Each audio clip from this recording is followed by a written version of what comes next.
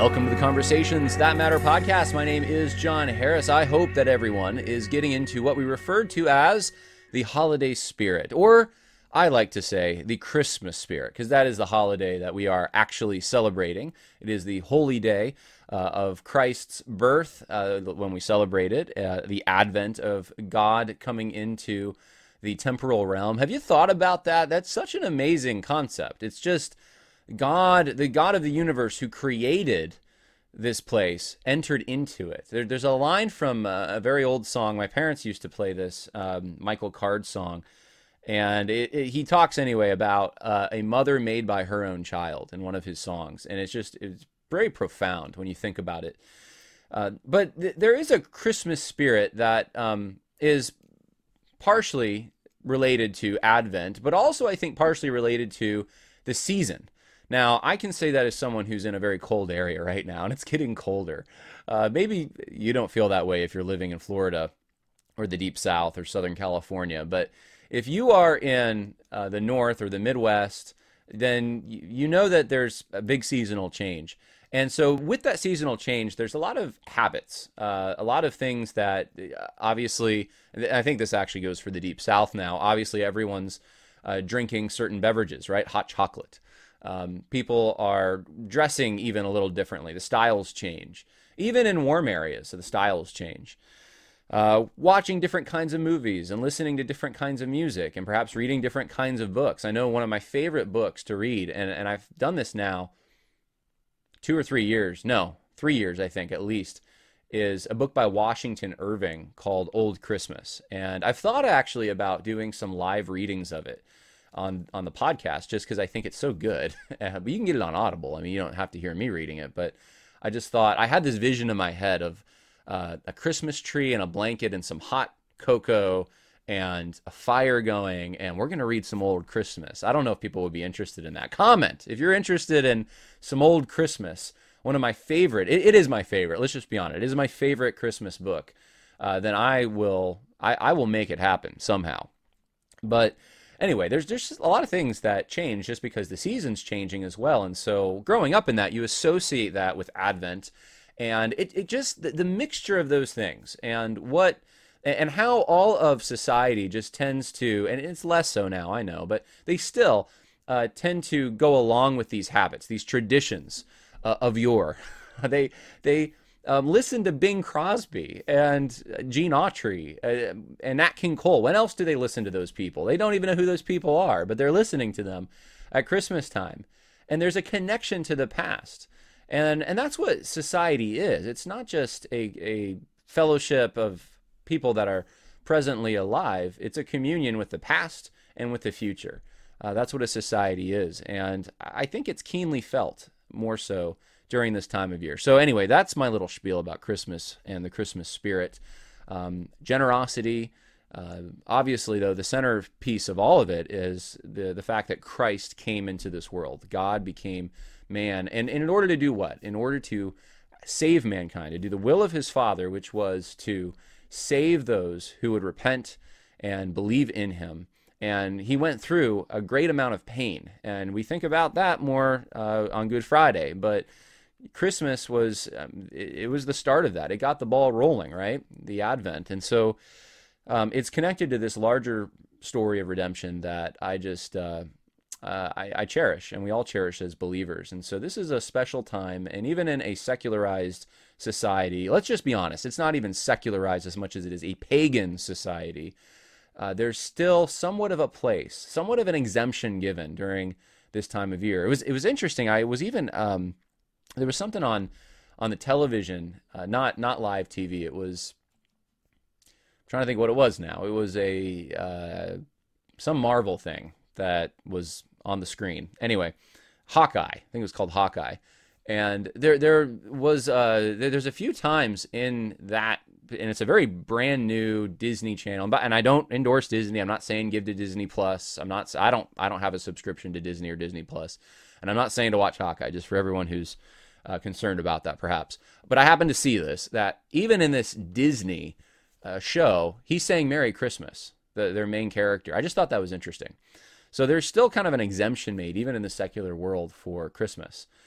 So we're going to talk about not that, but I wanted to just open with that because I'm feeling it. I'm just getting into that mood. And despite whatever variants are supposed to be freaking us out right now, it's Omicron now. Who knows what it'll be next year? There's still a place for joy, for getting together with other people. And, when you do get together, it's not just an event.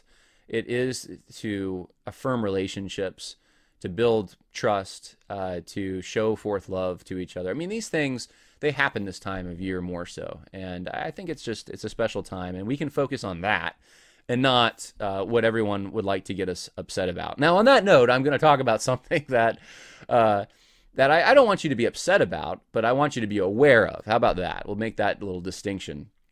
Because we should, perhaps there's a righteous anger, but we don't need to be on, level 10 of righteous anger all the time. In fact, there's times to chill, right?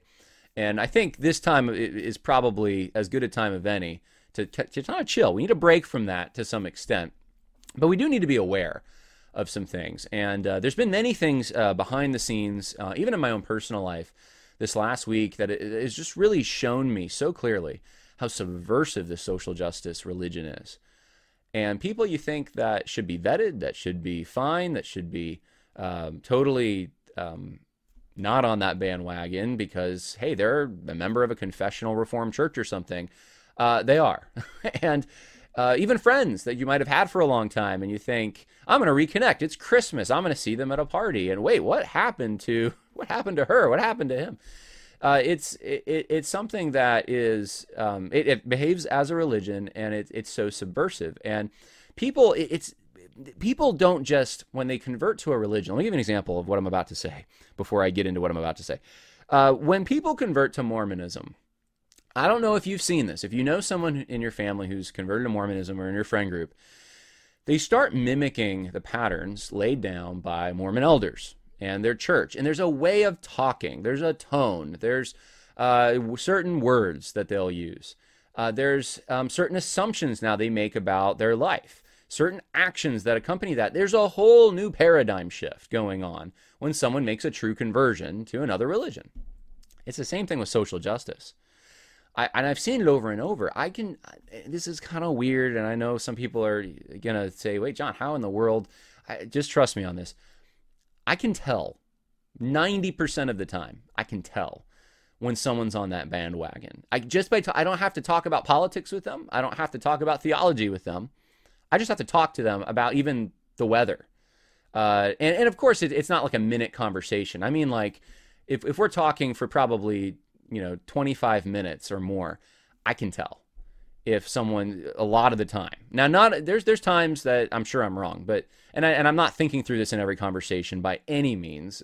So it's, in fact, more often than not, I'm not even thinking about it. But if I really want to bring those features that my brain has now been hardwired into because I've studied these people, these social justice advocates, for so long, I just know their tendencies. I know the way they talk. I know the words they use. I know the way they try to relate to one another.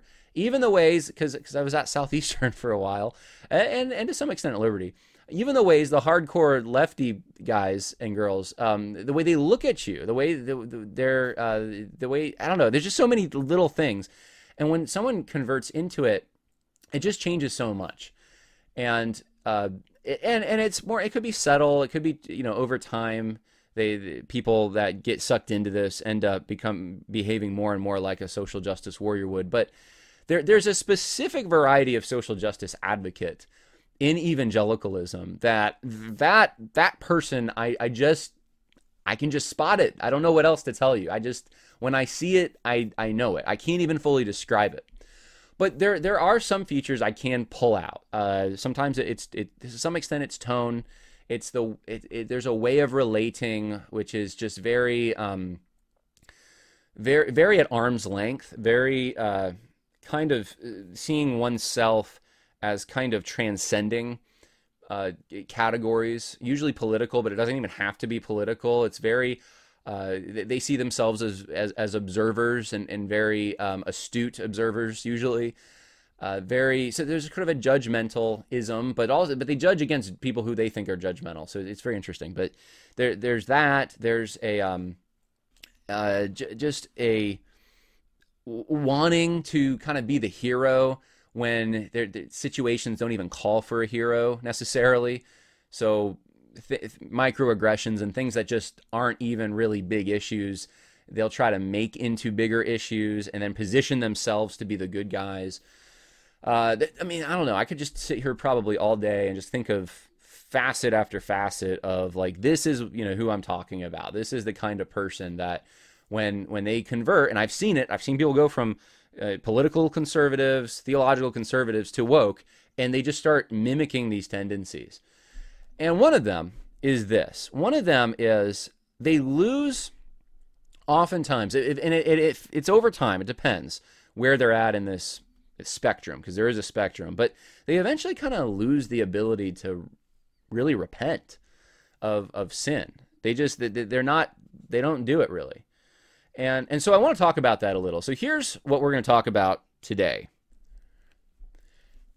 Evangelical elites don't apologize. They just don't. And I could say social justice advocates in evangelicalism. I'm saying it's the same thing in my mind. They mimic the elites, but the elites are the ones setting the tone here, giving the example. They don't apologize. And there's so many examples of this.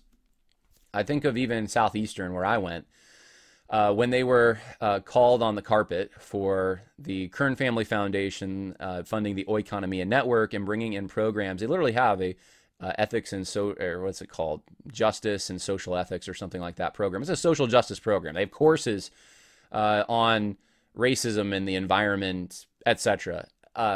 They just took the Kern Family Foundation logo and name off of their Intersect project, which is where Kern was funding, one of the things Kern was funding through Oikonomia. They took out a number of the Kingdom Diversity videos, lectures, blogs, when the spotlight was shined on them without any explanation. Al Mohler just did this recently. Just boom, poof, where's all Jarvis Williams lectures at Southern Baptist Theological Seminary? They're gone. Where did they go? And so this is a problem that I've seen over and over, and those are just two examples that I have some more, I guess, knowledge of, but there are many others, and I'm going to give you just a few within the last few weeks, that illustrate this point. And so I'm going to draw a few points from it, but this is one of the characteristics. When someone starts to go woke, they lose this capacity to do true repentance, true apologies. Oh, they apologize all right for all kinds of things which they are not responsible for. Isn't that convenient? The sin that they apologize for, in their minds, sometimes it's not even sin, it's just something they call a sin. It's the sin of the crowd. It's the sin of others. It's the sin of their ancestors. It's the sin of God, if they were born with a certain pigmentation in their skin or something.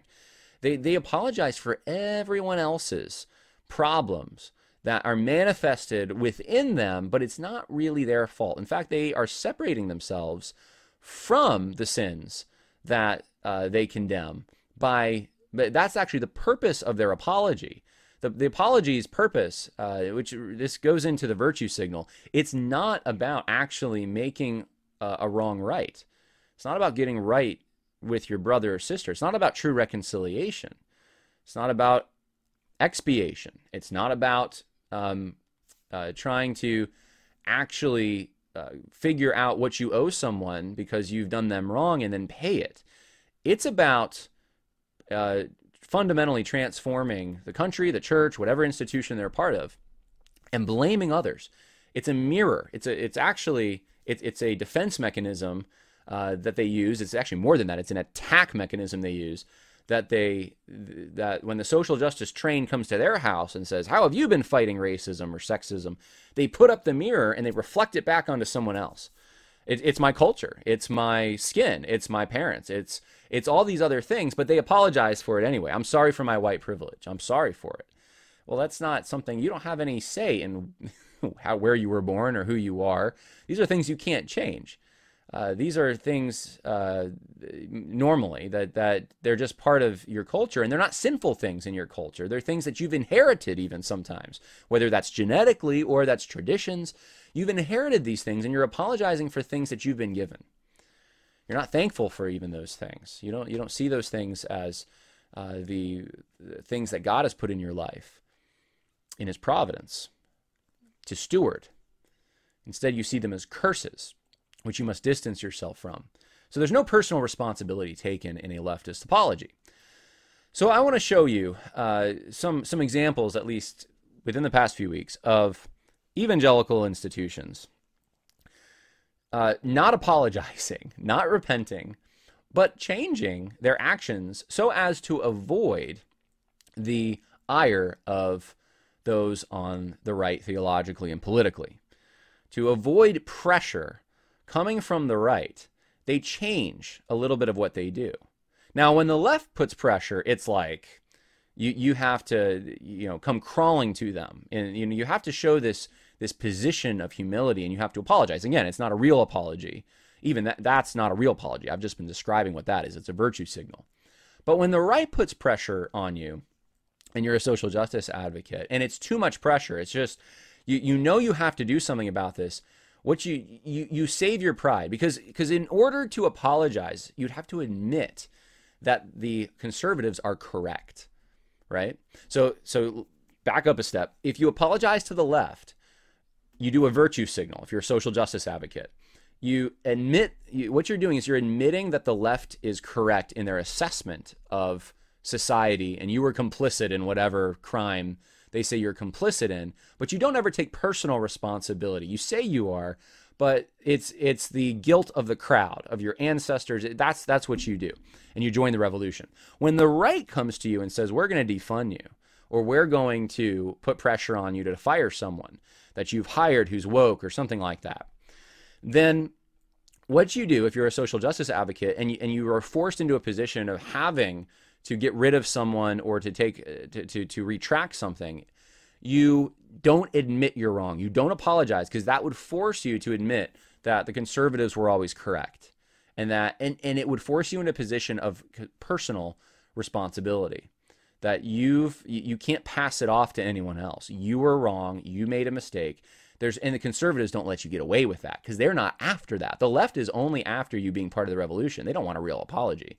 Conservatives want an actual apology. They're under this naive and old-fashioned belief that you can actually get right with people, you can change your mind, you can change your direction, and you can actually make things right, whether that's financial or emotional or whatever it is. You can actually start on a path of building trust. That's what they're after, and that's where social justice advocates and elites and evangelical institutions can't go, because they're not interested in actual apologies.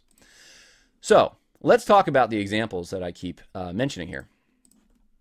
First one is Dottie Lewis. Now, this is a little more tenuous as far as, was Dottie Lewis, was he taken out because of pressure put on Send Network? And the answer to that question is I'm not 100% sure on this, but I do know a lot of people closer to this situation have told me yes.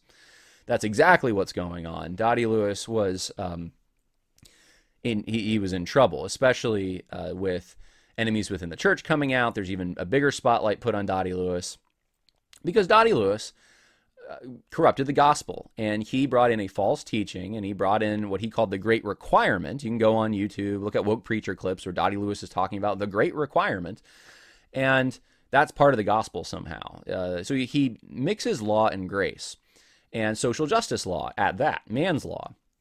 Now, this statement was put out there, I think, a few weeks ago now.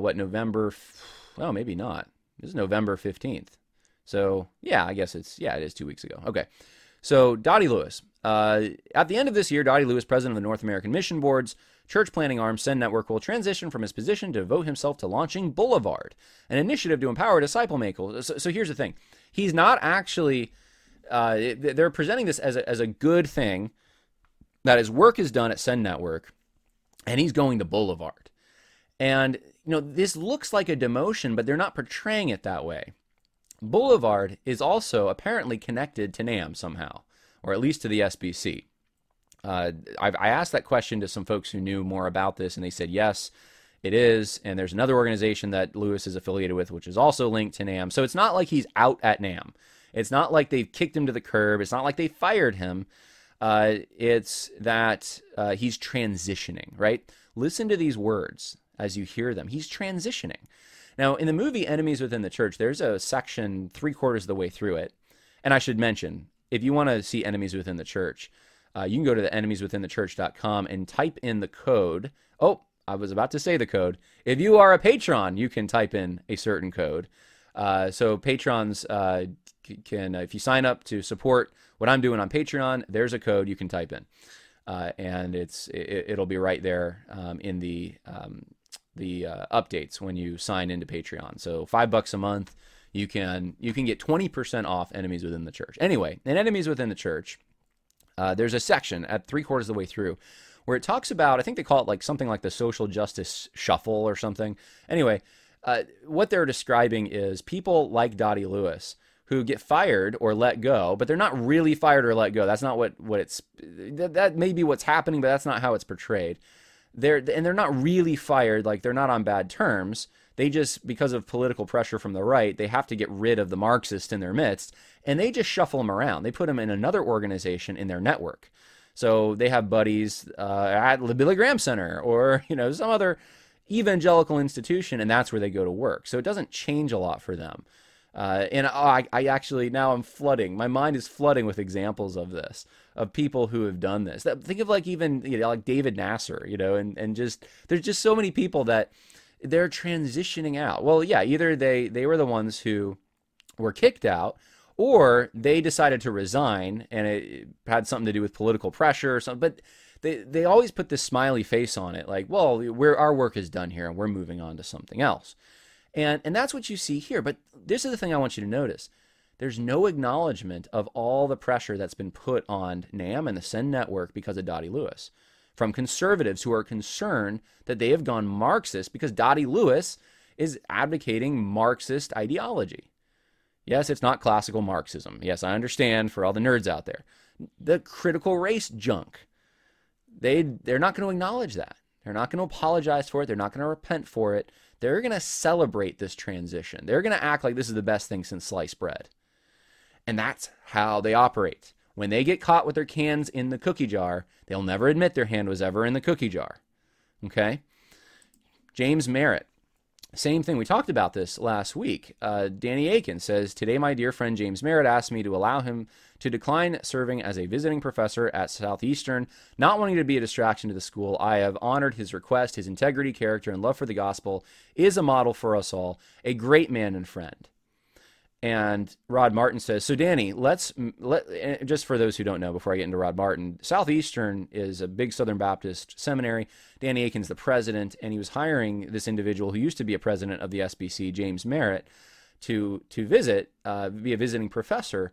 But there was pressure put on Danny Aiken and Southeastern because Dr. Merritt had just recently endorsed his son's, who was an open homosexual sermon that was terrible sermon. They didn't even have the true gospel. He endorsed one of his son's sermons and said how great it was, how great he is at preaching. And then all sorts of other things started coming out about James Merritt from people even who knew him a long time. And Danny Aiken has to come out and say this. And so, this is how they operate, though. There is no, in fact, there's a doubling down. There's no apology. It's he has a love for the gospel. He's a model for us all. He's a great man. He has integrity and character. And this is a reflection. It's just putting a mirror up and saying, you're going to criticize us. Boom. We're going to put the criticism right back on you. You're the ones, and he doesn't say this explicitly, but what conclusion are you to draw? James Merritt's not the problem. It's all those who criticized James Merritt, and it would become a distraction to the school. So that's the problem. We're still the problem. That's the issue. And so there's no repentance. There's no actual apology here. It's just, we're going to put him away secretly, kind of. It's not secret. I mean, he's posting about it on Twitter, but it's kind of like, we're not going to tell you the real reasons here other than it's a distraction to the school. Rod Martin says, so Danny, let's Merritt resign, just like Al Mohler let David Sills resign. What would it take to actually get fired? Murder? And this is a good question. There's people working at Southern Baptist institutions right now who have been very pro critical race theory and liberation theology. Why are they still working there? What does it take to get fired? Murder? That's what Rod Martin asks. What do you have to do? And he goes, oh, wait, I bet Bobby Lopez and Russell Fuller could answer that. And it's true. Bobby Lopez and Russell Fuller were fired. For what? Because they were too conservative, right? And the thing is, they're so dishonest about how they portray this. Well, we had to budget cut and get rid of Fuller. We had to, and a number of other professors, by the way, who apparently voted conservatively, and then some of them turned around and kind of even threw Fuller under the bus. But at Southwestern, we have the recordings of them explicitly saying why they were upset at Bobby Lopez. And, you can't just go share your testimony about how you were saved from homosexuality. That's offending people at the ERLC. You got to get approval before you go and talk to people about, homosexuality and your conversion and how you got out of that lifestyle. All right, now we have Salvation Army. Now, this is the one that's probably gotten the most press, right, because it's a big organization. Just recently, on November 27th, they retweeted Hugh Hewitt. Now, Hugh Hewitt has been a major disappointment to me. Hugh Hewitt is supposed to be a conservative talk show radio host. This is not the first time I've seen Hugh Hewitt just carry water for leftist stuff. It's so disappointing, and I just wanted to include this because it bothers me that Hugh Hewitt, we should not listen to Hugh Hewitt. He defends Salvation Army. Hey, they're not woke unless Christianity is woke, serving everyone in need, most especially the least and the lost, regardless of race, creed, ethnicity, sexual orientation, or any other measure of human being, is a core mission of Army. Some critics of woke ideology are trying again to broaden their attacks to include everyone and including Salvation Army. It's absurd. Rather than grinding teeth, go ring a bell or contribute to a kettle, online or on the street. The Army serves the most desperate people. Yeah, so it's not really? That's the criticism they're getting. They're getting criticized because they're feeding people. No, they're not. They're getting criticized because they put out a document that explicitly endorsed Kendi, explicitly endorsed D'Angelo, critical race theory. We went over this already. And Hugh Hewitt, no, they're not woke. Okay, all right. They even made a statement on the 25th before Hugh Hewitt wrote this, and Salvation Army retweeted Hugh Hewitt's comment. They made a statement doubling down and defending themselves and saying they're not woke and people are just making false claims about them. Well, guess what? Guess what just happened? Update. Elements of the recently issued Let's Talk About Racism guide led some to believe we think they should apologize for the color of their skin, or that Salvation Army has abandoned its biblical beliefs for another philosophy or ideology. That was never our intention, so the guide has been removed for appropriate review. So they're losing money. Let me translate. They're losing money. And so they have to pull this. They have to get rid of the thing that everyone's talking about. The thing that they were fine with a few days ago, but now there's consequences. So what do? They bring it up for appropriate review. They don't apologize. They don't repent. There's no admission of guilt. It's just poof. Never happened. It's not there. You can't find it. In fact, I noticed some other stuff on their website that seemed to be missing. They used to have a tab just a few days ago where you could go on their website and you could look, and there was like how they were supporting equality or something like that. They had some social justice tab right on their website. It's gone. I can't find it now. And I was like thinking to myself, well, that's just like, the first thought I had was like, that's what Southeastern did. These people seem to operate in the same way. And here's the thing. I want to say this to everyone. It's not wrong to get rid of something that you posted. In fact, it's the right thing to do. In fact, that's what I think we want Salvation Army to do. Get rid of this stuff. But after so many people have seen it, look, it'd be one thing if let's say 10 people, 20 people had seen this document and one of them said, say, you shouldn't put this up there. Oh yeah, let's delete it. And they're not going to issue a big apology. That would draw more attention to something. But at this point, right, they've been caught with the hand in the cookie jar. And instead of admitting there's a problem, they're doubling down. And just like Southeastern, just like other organizations, they've decided to kind of blame everyone else for it. It's not their fault. And it took consequences. It took them financially getting hit in the pocket to do this. So what are the takeaways from this? One is these people are driven by finances to some extent. You can actually bring about change by hitting the pocketbook. So that's one thing. The second thing is that the people running these organizations need to be fired. These are not people who are honest, and they have pride that's just through the window because they're not able to actually admit wrongdoing or apologize for anything. It's sick to me that this is kind of where we're headed, that they have to be manipulated in their minds, I guess. They're manipulated by people on the right through the pocketbook instead of just the motivation to do the right thing. So that's what's going on out there. Now, I wanted to let's bring some Bible into this, shall we? Because it reminds me of a particular verse in Scripture, or passage, 2 Corinthians 7. We'll start in verse 8. For though I caused you sorrow by my letter, he's talking about his first letter, I do not regret it, though I did regret it, for I see that the letter caused you sorrow, though only for a while. So Paul corrected the Corinthians, and now he's saying, hey, it caused you sorrow. I now rejoice, though, not that you were made sorrowful, but that you were made sorrowful to the point of repentance. For you were made sorrowful according to the will of God, so that you might not suffer loss in anything through us. For the sorrow that is according to the will of God produces a repentance without regret, leading to salvation, but the sorrow of the world produces death. For behold, what earnestness, this very thing, this godly sorrow has produced in you, what vindication of yourselves, what indignation, what fear, what longing, what zeal, what punishment of wrong. In everything you demonstrated yourselves to be innocent in the matter. So although I wrote to you, it was not for the sake of the offender, nor for the sake of the one offended, but that your earnestness on our behalf might be made known to you in the sight of God. Because of this, we have been comforted. Paul's comforted because they were sorry for their sin and they repented. But there's another kind of sorrow he talks about here. And it's not the sorrow that's godly sorrow. That's what we want. And it produces a boldness, a vindication, a lack of guilt. You don't have fear anymore. There's a zeal, right? You're not going to be punished. But there is a kind of sorrow. There's a kind of worldly sorrow. So, sorrow of the world is what we're seeing from the evangelical elites.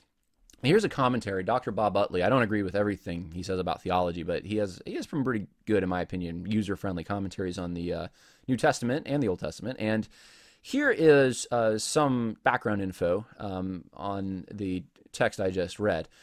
The Apostle Paul uses the word sorrow, regret, and repentance. And Bob Utley says there are three very significant Greek terms in this passage to describe sorrow and repentance. The first, lupeo, is the general term for grief or distress. It is a theologically neutral term found twice in 2 Corinthians 7, 3 times in 7:9. So it's found in all these verses, all over them. The term regret, metamelome, is found twice. And anyway, it's also found, and this seems to mean sorrow over the consequences of past acts. And then the last term, metanoia, is extremely significant theologically. Literally, it means after mind. It not only involves a change of attitude, but a change of action. Examples of this type of repentance can be found in the King David and the Apostle Peter. So Paul is referring to this painful letter he had written to the church at Corinth. He fully and truly expressed himself, but worried that the letter might cause overwhelming sorrow instead of a healthy repentance. So then he found out, no, it actually did the work it was supposed to do. He was very happy about this. But the sorrow of the world produces death. And this sentence has three key words that must be understood in context. Sorrow. This verse contains all three Greek words for sorrow, regret, repentance. In this phrase, sorrow is lupeo, which means grief. Humans are sorry for past actions, but for selfish reasons. The world, this is a reference to human society organized and functioning apart from God. This is fallen humanity. And then death, the use of this term is possibly purposefully ambiguous. It refers to spiritual death and physical death. So here's what I'm taking from this, why I read this to you. You can be very sorrowful in the sense that you can have a lot of grief. You can have emotions. You can have tears pouring out. And it may not be legitimate. Doesn't mean it's not legitimate. It could be, but it may not be. And you could be sorry for selfish reasons. Sorry that you were caught. I mean, the evangelical elites can't even quite even approach this. But there's some kind of a sorrow in the sense that they probably regret making the statement they did at Salvation Army, or Danny Akin hiring James Merritt. They probably regret that. But it's regretting it because of the consequences, not because they actually believe it was wrong. And that's the problem that we have. There needs to be lupeo, menomai, and metanoia. And there needs to be a change in action. Metanoia, change in action. So this is what we're not seeing, and this is what we need to look for and require and notice. That's not a legitimate apology. This isn't, I want you to be happy in a sense that, hey, look, some good positive things happened, but not for the right reasons. And that's what I'm concerned about. And I've seen these institutions just go underground with the same things, pushing the same agendas. And it's just that they're not as public anymore. So in my opinion, it's game over. I wouldn't give to these institutions. I wouldn't go to these institutions. Look, if I'm a young seminarian, I want to go to seminary, I wouldn't go to Southeastern. I wouldn't do that over. Yeah, I went there at the time, but it wasn't the way it is now. I'd check out some other schools. And, maybe Mid-America would be a good place if you're a Southern Baptist. Check into Mid-America Baptist Theological Seminary. Maybe Southern Evangelical Seminary. I noticed last time I said that, some people got upset at me. And I wrote them back because some people thought that they were more on this Catholic bandwagon. And I don't know. I'm not there. All I do know is the people I do know who are there, who are very reformed and very solid, seem to be able to operate there fine. And they say that they're taking a stand against the woke stuff. But here's the thing. There's no perfect seminary. Wherever you go, you're going to have issues. But it really, the question is, what issues do you want? What issues do you want?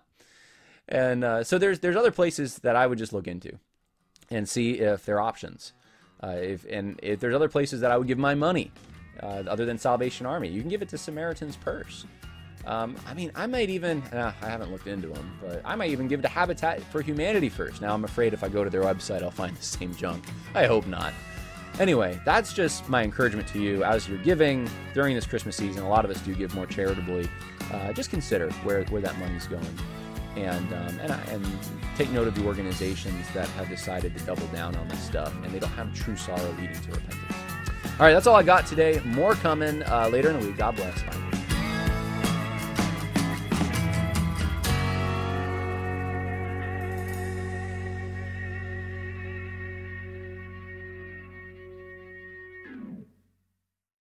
As humans, we're naturally driven by the search for better. But when it comes to hiring, the best way to search for a candidate isn't to search at all. Don't search, match with Indeed. When I was looking to hire someone, it was so slow and overwhelming. I wish I had used Indeed. If you need to hire, you need Indeed. Indeed is your matching and hiring platform with over 350 million global monthly visitors, according to Indeed data, and a matching engine that helps you find quality candidates fast. Ditch the busy work. Use Indeed for scheduling, screening, and messaging so you can connect with candidates faster. And Indeed doesn't just help you hire faster. 93% of employers agree Indeed delivers the highest quality matches compared to other job sites, according to a recent Indeed survey. And listeners of this show will get a $75 sponsored job credit to get your jobs more visibility at Indeed.com/podcast. That's Indeed.com/podcast. Terms and conditions apply.